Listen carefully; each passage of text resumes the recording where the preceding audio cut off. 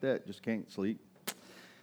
I just got to where I told Joyce, like I'd had a lot of that here lately, where the Lord, I think, has just gotten me up early. It's like, it's time to go, like time to work, and I'm like, God, no, it's not. It's not time to work. It's not time to go.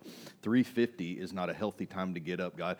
God, don't you know that it's Friday and I work till 9 p.m. tonight? I don't get home till 9:30. Like, I'm expected to go in and be there all day, and it's not like I work a hard labor job, but still, when you're up at 3:50 and you know you're going to have to work till 9, and about 10 o'clock when that tired hits you from being up at 3:50, you're like, thanks, God. Appreciate it.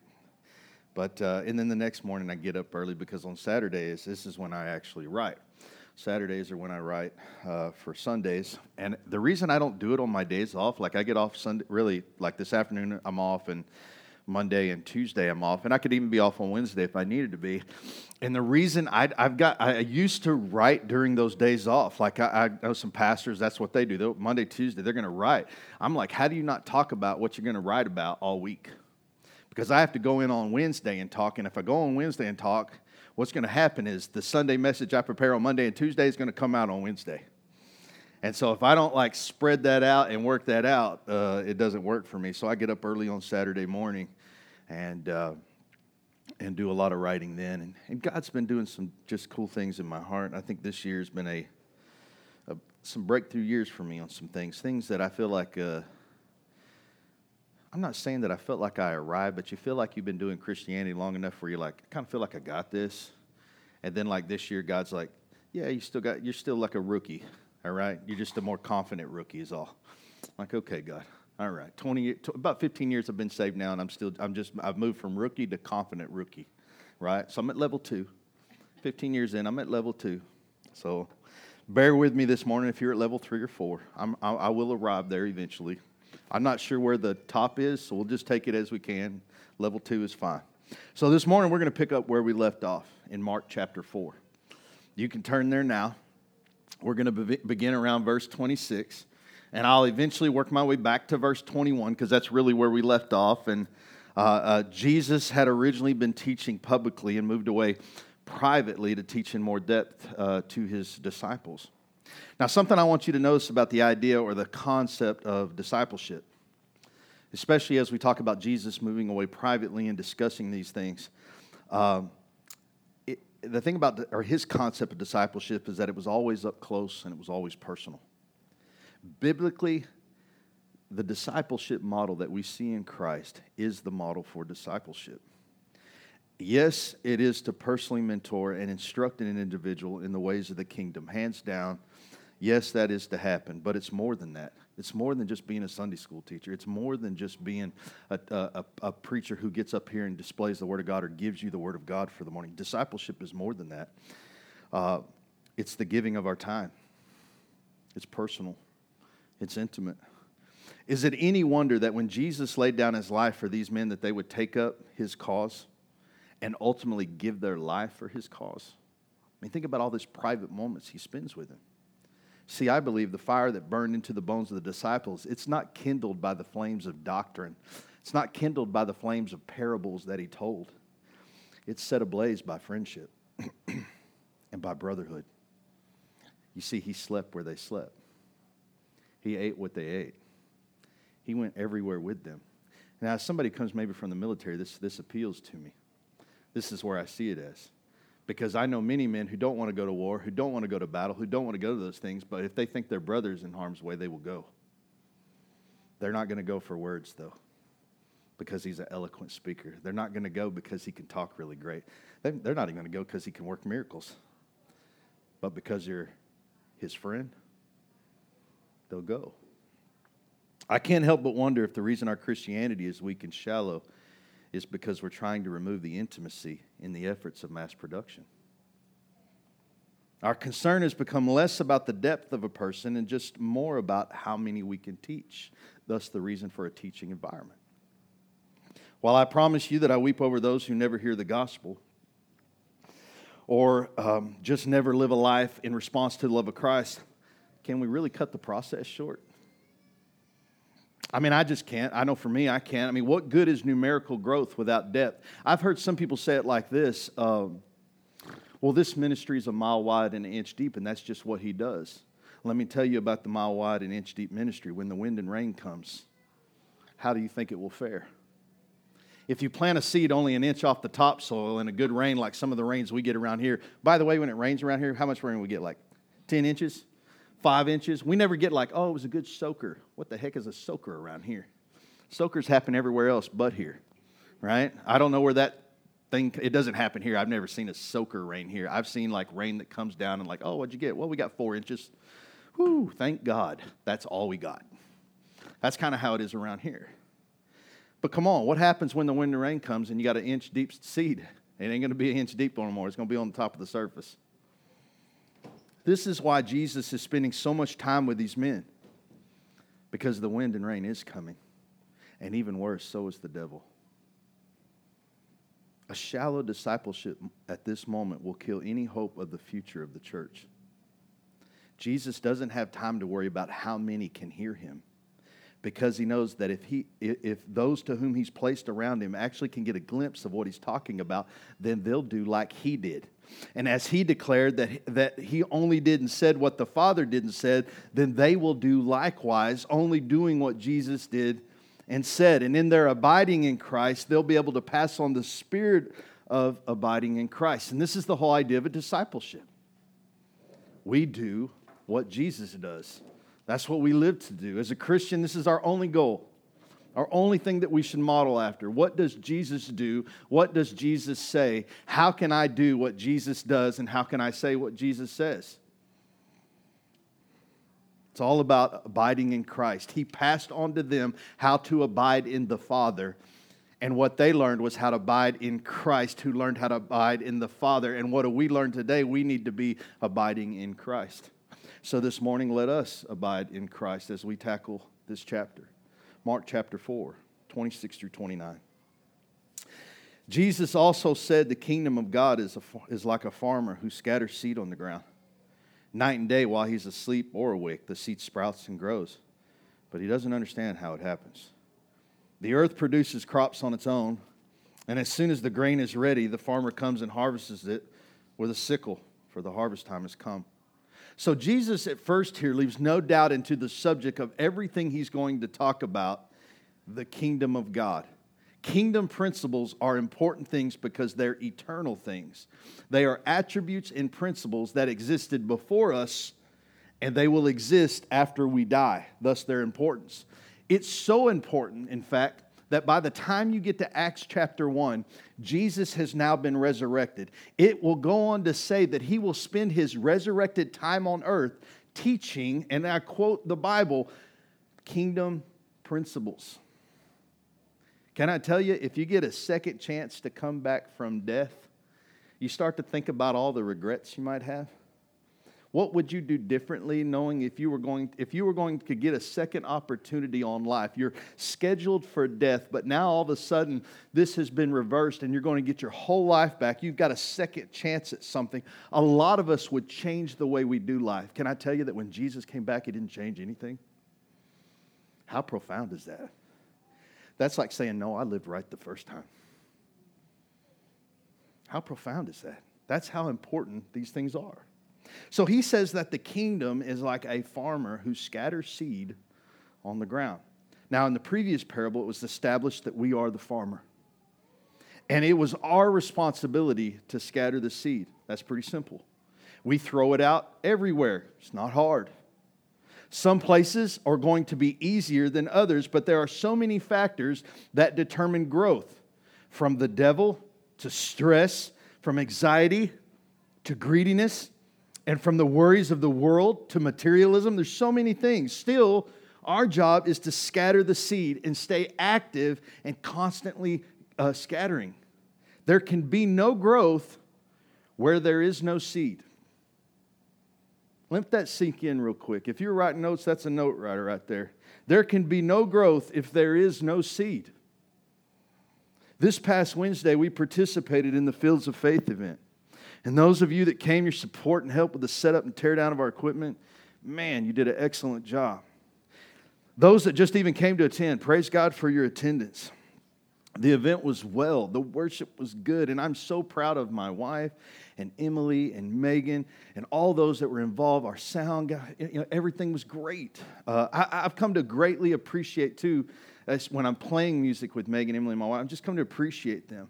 I was even reminded through Facebook this week that I've been playing music with Megan now for roughly about 5 or 6 years now. From my time as her youth pastor, really, all the way till now, which I've known her since she's about 13. A photo popped up of us playing in Fields of Faith roughly about 5 years ago. It was funny because she's got this like beanie on. She's like super skinny as a rail, little bell-bottom type looking pants, her little Converse on. She's a little teenager. And man, she's just still in high school. There's no thought of who she's going to marry, right? Much less get married to. By the way, I've known her long enough to see boyfriends, not her husband, by the way, that are not her husband. And she has no thought, definitely, of having the 2 kids that she has right now at that age. So I think about that while I'm watching Emily grow right now. Who's so young, and yet she's talented, she has gifts, and she's growing up. There's going to be a day where I watch her life unfold. And I'm excited to see her future, just like I'm excited to see my own kids' future. And I can't help but think, but what a privilege it is to invest in the next generation. For Emily, I'm still a teacher and a mentor. But for Megan, I've become a cheerleader. And I'm rawing her life on. Good job, Megan. Way to go. Oh, it's a hard day? That's okay. You're going to be fine. Things are going to be great, right? But with Emily right now, it's, all right, these are things that leaders do. It's different. Take instruction right now. It's funny how things change over time and as they get older. It all is a process, right? Listen, this works because their parents at one time sowed a seed of the gospel into them, and they watered it over time, and they tended the soil. They protected it, right?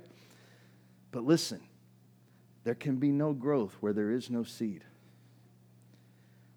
You know what was missing from Fields of Faith? Will you throw up the picture? This is from my point of view where I was looking. Students were hundreds, try thousands. There's over 2,200 students. There's roughly a little over, maybe right at 200. I don't think there's 200, but there might be. And think about the contrast there of how many 2,200 students in the Marble Falls School District. 2,200 students. That means that there's roughly somewhere between 1,800 and 2,000 students missing from this photo. And they're not involved in some sort of discipleship. We're reaching about 10% of our students right now in our schools. Now do you see why Kyle Embry is looked at like a missionary?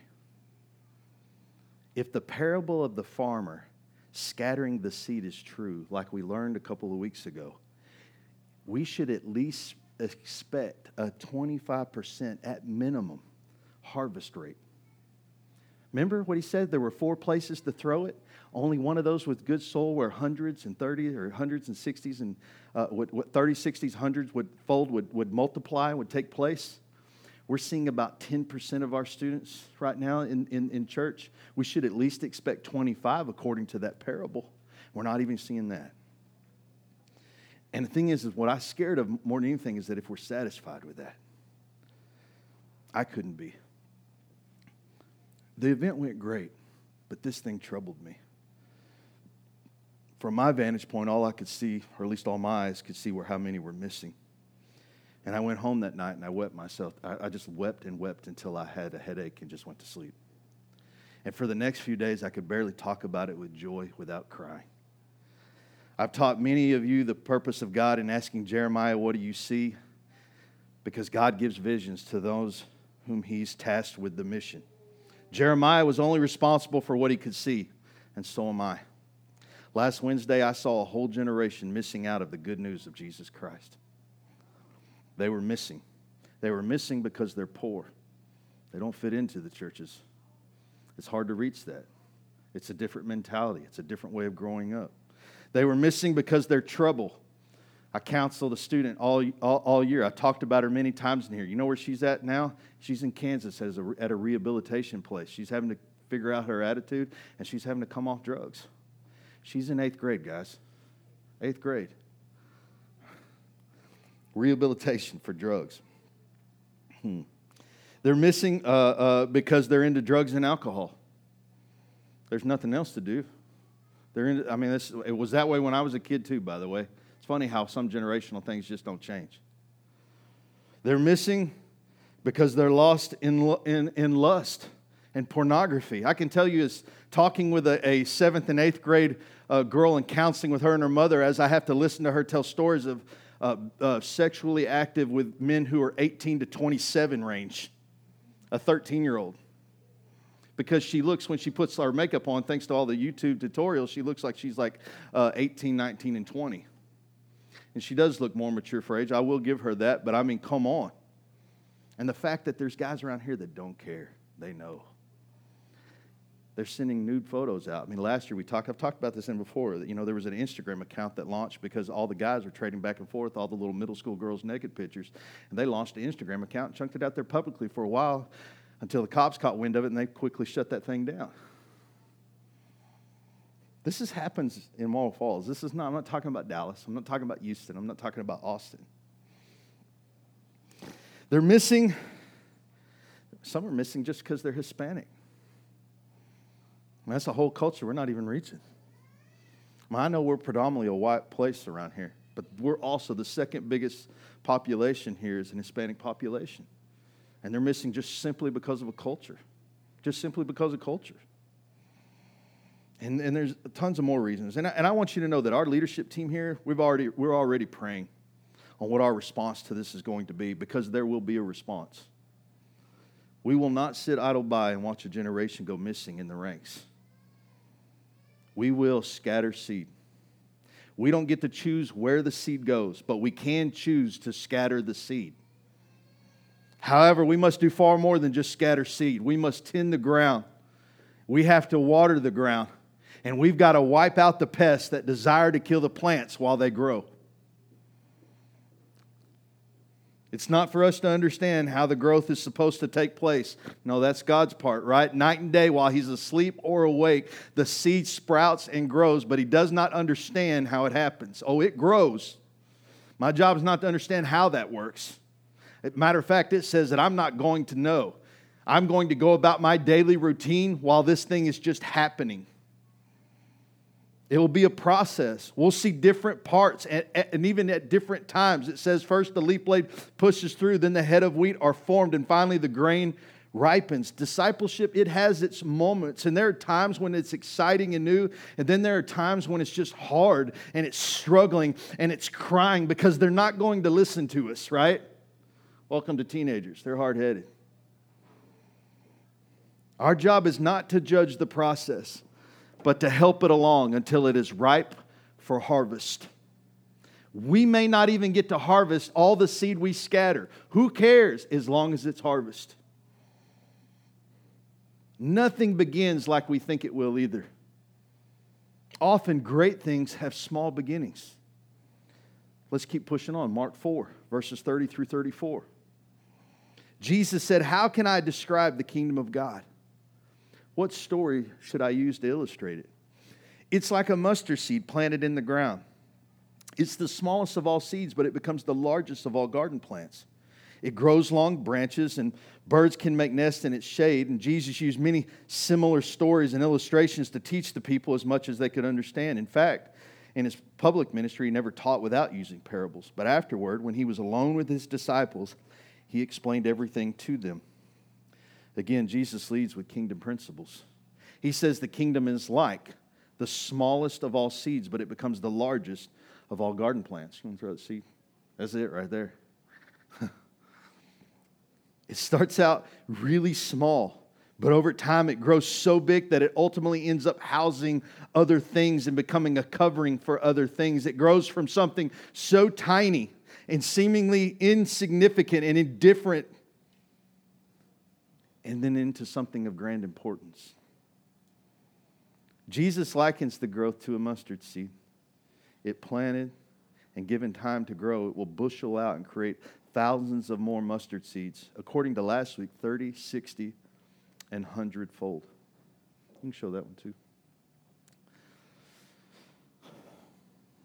Looking at the mustard seed, we don't get that fuzzy feeling that something awesome and inspiring is happening. We started out that little tiny thing in our hand, and they're like, this is our ministry, this little tiny thing right here. This thing is like ridiculous, God. What did you just hand me? What is this? Like, I think I'm not sure if it's a seed or something gross. Come on. I have this tiny little thing in my hand. What is that thing? It's a little mustard seed thing, and then it's going to do what? It's going to grow out and produce what? This little thing right here. Yeah. I mean, when we look at it, we don't get this fuzzy feeling that something awesome or inspiring is going to happen. It's tiny. Can I tell you the American dream has issues with this? Can I tell you that we as Texans have issues with this? I'm pretty sure that we struggle here because of just the way we're raised. Because everything is bigger here. It's Texas. We believe in bigger. Man, come on, from our grocery stores to our restaurants, to our entertainment, to our houses, and to just about everything we do. It's been ingrained into us as Americans that bigger is better, and yet contrasted against this idea is the kingdom of God. Jesus said tiny things have huge impacts. Small things have huge impacts. Jesus loves underdogs. Kingdom things often start small, but as it grows, it finds even more purpose. The purpose of the mustard seed tree is to grow more mustard seeds. Pretty simple, right? But it also ends up being a shade and shelter for birds and other creatures. It's funny how that works, right? I mean, you have one purpose. Your purpose is to produce multiple seeds, but yet your multiple seeds end up giving life and shelter and purpose for other things. This is the kingdom of God. This is also discipleship. This is how it works. Jesus always taught with parables, and if at times it seemed confusing, he always made time to explain to them more in depth. He said, here, come here. Let's get all by ourselves here real quick. Let's get into this intimate moment where we're sitting around the campfire. Guys, let me tell you what this means. Yeah, I spoke in parables to the crowd, but to you mine who are my disciples, let me talk to you for a second. Let me explain this. Let me share with you. Right? This is when we go back to verse 21. If you're in your Bibles, verse 21. Then Jesus asked them, would anyone light a lamp and then put it under a basket or a bed? Of course not. A lamp is placed on a stand where its light will shine, for everything that is hidden will eventually be brought into the open, and every secret will be brought into the light. Anyone with ears to hear should listen and understand. Then he added, pay close attention to what you hear. The closer you listen, the more understanding you'll be given, and you will receive even more. To those who listen to my teaching, more understanding will be given. But for those who are not listening, even what little understanding they have will be taken away from them. Listen, God's not going to hide things from you. Not even in parables. We can always go to Him privately and ask a question. You might need to be willing to search out the answer, but God will not withhold from you kingdom principles and kingdom truths. He just won't do it. After all, would anyone light a lamp and then put it under a basket or under a bed? These things are life. These things are life-giving. The Bible says, of course not. A lamp is placed on a stand where its light will shine. He's not going to hide the truths. He's not going to hide the light from you. God has no intention of keeping things covered up. Listen, and if you're His disciple, that goes for you too. It goes for you too. The hardest thing I've had to do in my life is live in the light. I'm not sure that I fully do it yet. There are still many insecurities that I have, and that, though I talk about them publicly, I do. I still work entirely too hard in my own strength to either hide them or get rid of them with my own strength. The uncomfortable part of discipleship through this scripture reminds me that God will not let me hide these things forever. They must be exposed to the light. They must eventually come out in confession so I can be free of them. Let me clarify that this isn't about calling out liars or fake people. This is about setting people free. Those that are hiding things are brought to the light to be exposed, not so that they can be ridiculed, but so that they can receive forgiveness. even our enemies. This is why we don't have to worry about when we are being slighted or mistreated. God will eventually handle the situation. And even then, it's not for me to gloat, but for me to be Christ in that moment and forgive and be reconciled. Jesus adds on, pay close attention to what you hear. The closer you listen, the more understanding you'll be given, and you will receive even more. To those who listen to my teaching, more understanding will be given. But for those who are not listening, even what little understanding they have will be taken away from them. So do you want more? I mean, if you want more, just keep listening to Jesus. The closer you listen is like saying the more you dig. If you keep digging, eventually the hole gets deeper. With deeper knowledge comes deeper understanding. But understand that with deeper knowledge comes greater responsibility. You ever wonder why people who, like to me, I see people who've been in the church 20 years got about 1 year knowledge. That's why God doesn't use them. That's why the only ministry they'll ever have is sitting in the chair. They don't win a lot of people to Christ. They don't win a lot of people because they're not deep. They don't have the ability to. What are they going to tell them? Deeper knowledge brings deeper understanding. Deeper understanding brings greater responsibility. Those who've learned how to feed themselves, ultimately, you now exist to feed others in the kingdom of God. That's how it works. Right? When you become an adult and you start taking care of yourself, right? What happens? We have kids. What do we have to teach them to do? Pick up the fork, pick up the spoon. You're going to have to start feeding yourself. You're going to have to start doing stuff because you don't want to do that forever. You got to teach them to take care of themselves. Same thing. When you're able to take care of yourself as a Christian, when you're able to take, you've not say you figured your walk out, but you're enough in that you're so far deep in that you don't have to worry about coming out. That's when it's your turn to start rescuing others. To gather all this information and do nothing with it would be a travesty. The seed grows, listen, the seed grows to grow more seed. And so do you. If you don't produce more seed as you should be, then why would God need to keep opening your eyes and deepening your walk? You are to be a conduit of the kingdom to others. And we do that when we share the good news and disciple people and help them grow. And how do we do it? By scattering the seed. This is our responsibility. It's not the world's. It's not anybody else's. We who are in the know are supposed to tell others that don't know. I mean, look around our church body, just even right here. God has given all of us all we need to do the work that God has called us to do. You are a discipled body of believers who meet weekly to pray, to share a meal, right?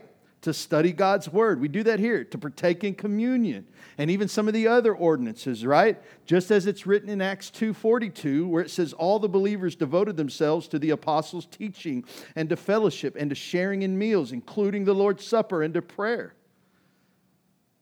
We've been given a place to which to meet.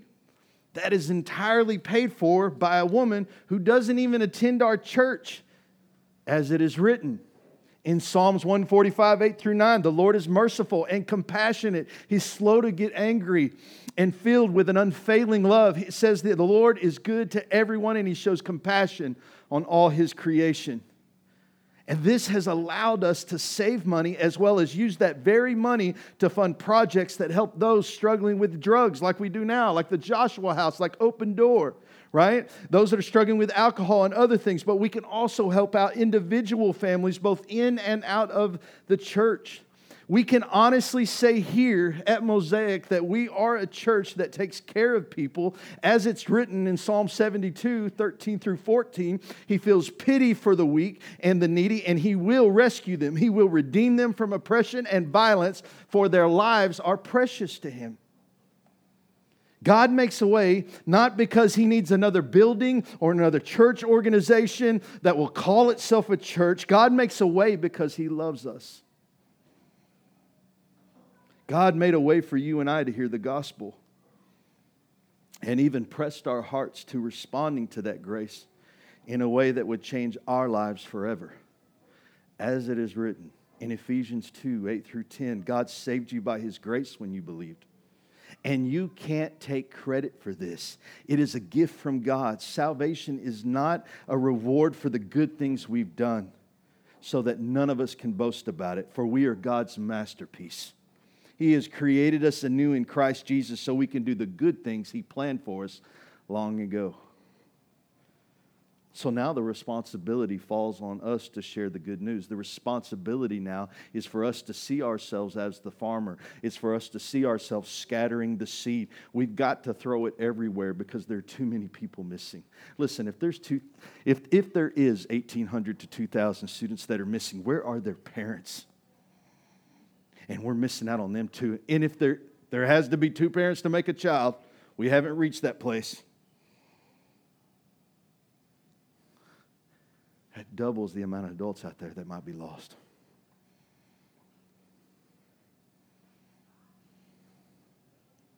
The responsibility now falls on us to share the good news. As it's written in Matthew 28:19. Therefore, go and make disciples of all nations, baptizing them in the name of the Father and the Son and the Holy Spirit. Teach these new disciples to obey all my commands I've given you. Lastly, Jesus closes with this proclamation. He says this, and be sure of this. I love this because this is how I would say it, right? Be sure of this. I'm with you always. I'm with you always. I'm not sure. Let me just be honest. I'm not sure what we can do to help these students. I don't know. But I do know what we're called to do. I'm not sure what our success rate will be, but I do know that we must go. I'm not sure what that means for you, but I do know that you've been called into this work. For if you have found yourself living in the Marble Falls or the surrounding areas at such a time as this, for such a time as now. There is only one thing that I, in any kind of confidence, can say to you this morning, and that is the words of Christ Himself, that you can be sure of this. I am with you always. There's no easy answers to things. Wouldn't it be nice if we could just create something, which, by the way, is what the church default is. We'll just create something, and this one thing is going to be our fix. There is only one fix, and that's Jesus Christ. How that process happens, I have no idea. What I do know is this. Our responsibility is to scatter seed. How do we do that? I don't know. I know one way that has been effective, no matter what, regardless of technology, word of mouth. Believe it or not, as good as we are at Facebook, Instagram, and every other social media and website and everything the World Wide Web has done and all our marketing and advertising means, we still win a lot of people to Jesus by just telling them person to person. Matter of fact, I still think more people are won today by the mouth, by the tongue. And discipleship happens not here. There's this. Yes, I'm teaching you the Word of God, but this is not discipleship. Discipleship is when we pull to the side and we're meeting on a different basis. When I come into your home and we're talking, when we're being friends and family. On Wednesday night, there's more discipleship happening on Wednesday night than there is Sunday morning. Sunday morning, man, I appreciate you coming and listening to this gift that God has given me because I can't take credit for any of it. I wake up at 5 o'clock in the morning, this stuff pours out of me. I can't take credit for that. It's a gift that's been given to me. Great, awesome. What's it going to do to change the world?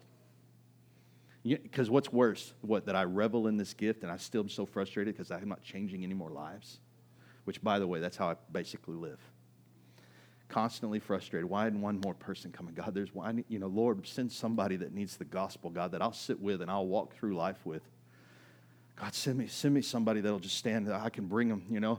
This young girl building that relationship there with this counseling deal. Like she never came here to our church. They sought me out. You know why they sought me out? Because they heard that I'll care for kids like that. That's why they sought me out.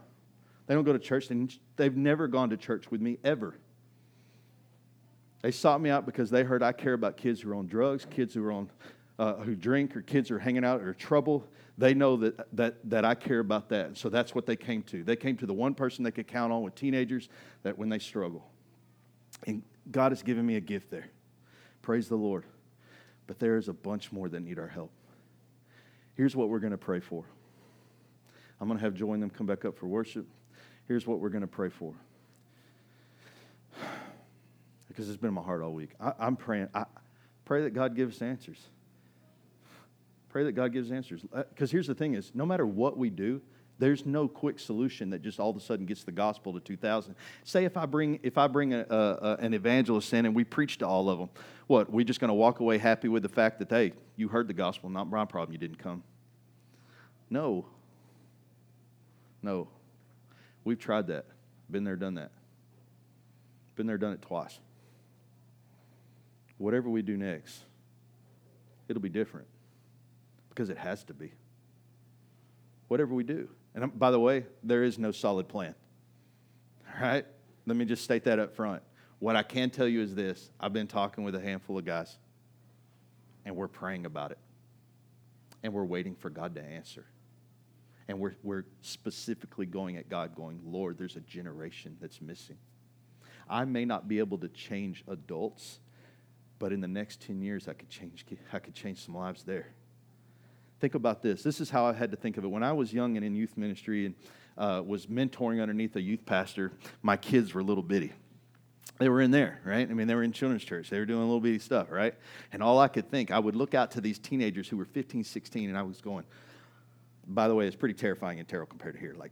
Like here, they got some problems, don't get me wrong, and there's some stuff that happens back here in the backwoods that's kind of scary, but in Terrell, in the urban cities, it can be pretty terrifying, really dark. I mean, I thought I'd come to the promised land as soon as they didn't search me coming out of Walmart. So I'm going to just tell you that I lived at a place where every time you went to Walmart, you got searched. That's just how it was.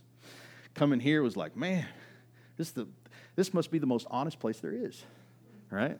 Yeah, you laugh. Yeah, I had to learn that one. So here's what I looked at those kids. And I'm watching this rough group, where we had to kick kids out almost on a weekly basis. Fighting, whatever, cussing, the whole thing. And I would tell Joy, these are our kids' youth pastors. One day, this generation is going to lead my kids. And the irony, I know kids that I helped in that group that are youth pastors today. They are investing in the next generation through the investment that we put into them. And these kids in here, this group that's missing, put the picture back up. Listen, let's just, all students, these and every one of them that's missing, all of them, that's the generation that's going to raise up them. Why is this important to me? Because that's what I see. You know, when I tell you about Jeremiah, what do you see? What do you see? And he'd say this, and God said, okay, that's right, Jeremiah, and this is why, so you can deal with this, Jeremiah. He would basically say, you're responsible for the things that I've shown you, Jeremiah. Well, I'm going to tell you what I see. What I see is a generation that's missing. And when that generation's missing, guys like me, by the way, look at, I'm going to point fingers, but Daryl Fishbeck, look at the Methodist pastor, look at Jason Cullison, these guys that are almost touching their 40s and still in youth ministry. You know why? Because the whole generation was missed. So you're going to have 40 and 50-year-old youth pastors. You know why? There's a couple reasons. One, because a generation's missed. Two, because these kids don't have dads. And God has supplanted some men that can be fathers to the fatherless. I know that I was looked at like that more than I ever was looked at like a young man. You know how weird it is to be like 38 and invited to a 14-year-old Call of Duty party? Yeah, awkward, okay? Yeah, it was awesome. I mean, they looked at me like they would look at me like that and do that. Like, it was awesome. It was also highly, like 38, and I'm like, my wife is making fun of me. Like, you're the old man. And, you know, and yes, they did gang up on me and tag team and beat me down and then make fun of me and talk trash to me the whole time. Yeah. And I kept getting invited to birthday parties. And I got to invest in those kids. I got to see kids like Megan go through boyfriends, go through hard times as a teenager, not understanding, have her little rebellious moments too, to grow up, to go to church. She's a win. But there's a lot, man, that are still struggling out there. Our hope is that they come back around. One thing I can tell you, that the Word of God was put in them. There's no doubt that the seed's there. What I can't answer for is the ones who don't have the seed yet. I just know my responsibility. I'm responsible for what I see. I don't know what to do. I just know I must do something. Will you pray that God will give us the vision to know what to do? And then the faith to walk through it? And even favor if anything else is needed? It might take partners. It might not. We don't know because we don't know what to do. We just know we have to do something. Amen? Because the seed must be scattered. There's one thing I don't have a choice. I am the farmer. I am supposed to scatter seed. I don't get to choose where it goes. I throw it everywhere. Everywhere. And we have an opportunity here. God has revealed something that needs to be handled. God revealed to us 2 years ago that we needed to help veterans. Help came out of the woodwork to help make that happen. It's still going to come. I still believe that's going to be a big and better thing, that it's eventually going to run its own thing, and we're going to one day hand that thing off to somebody else. So what? You know why? Not so we can get rid of it and it's one less thing we do, so we can tackle something new. So we can tackle something new. Amen? Let's worship this morning.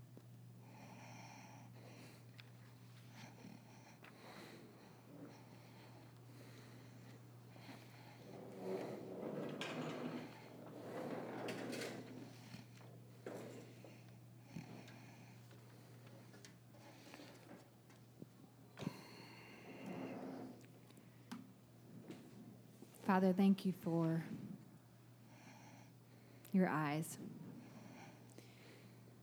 Father, I know that when we seek after you, that you will show us our part to play. You will give us eyes to see and ears to hear, and that you will explain to us what you want us to do. Lord, we know that you are the God who loves. You are the God who heals every broken heart. You are the Lord of all, of the fatherless, of the brokenhearted. You are the